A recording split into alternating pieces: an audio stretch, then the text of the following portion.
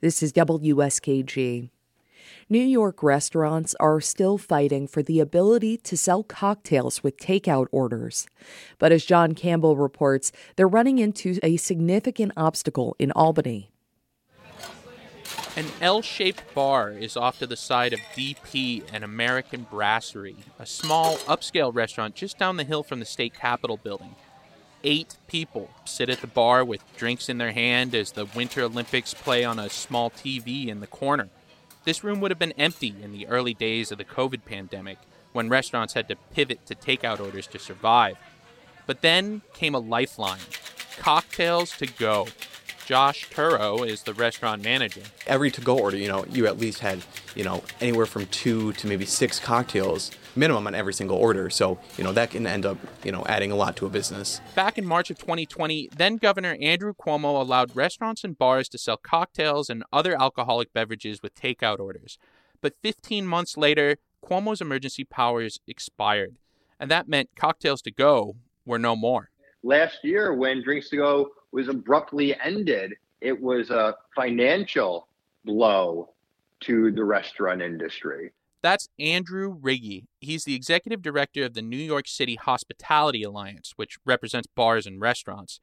The alliance is among the groups leading the charge to make to-go drinks permanent in New York, following in the footsteps of at least 16 other states. But so far, they've run into a small but powerful force in Albany. Stefan Kalogridis stocks the shelves of Colvin Wine Merchants, his small liquor store in a shopping plaza. A tiny Shih Tzu sits patiently nearby. The dog's name is Bono, and he's been here forever. Kalogridis is president of the New York State Liquor Store Association, one of 2 major groups representing the industry.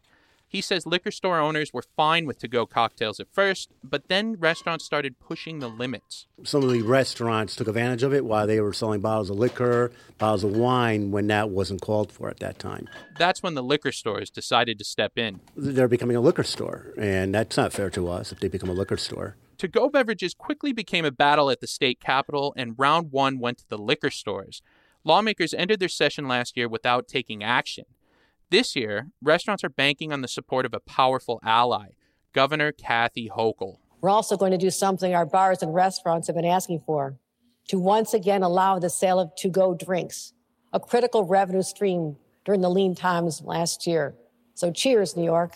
Hochul is a big supporter and included the proposal in her state budget, and she would leave it up to the state liquor authority to decide whether to impose size restrictions on the drinks restaurants can sell. Liquor stores say the proposal is vague, and they continue to raise concern about drunk driving and quality of life issues. Steven Simberwitz is an assembly member from Brooklyn. He sponsors a bill that would allow carry-out drinks. He doesn't think anything will satisfy the liquor stores. They're going to continue to push back just the way they did last year and the way they did when it was suggested that alcohol be purchased in supermarkets. He's referring to another battle about a decade ago when liquor stores banded together to ward off a push by major grocery stores to sell wine. Simberwitz says it's all about protecting their turf and maintaining their dominance. If they feel that there's going to be a cut in their profits, they're going to push back, whether it was true or not. Back at his store, Kalogridis says he's willing to work with restaurants, but liquor stores are small businesses and they have to protect themselves. We all are independently owned. We're mostly all family businesses, and, we all come together. It's natural. Lawmakers have until March 31st to pass a state budget, and their annual session ends in June. John Campbell reporting. You're listening to WSKG.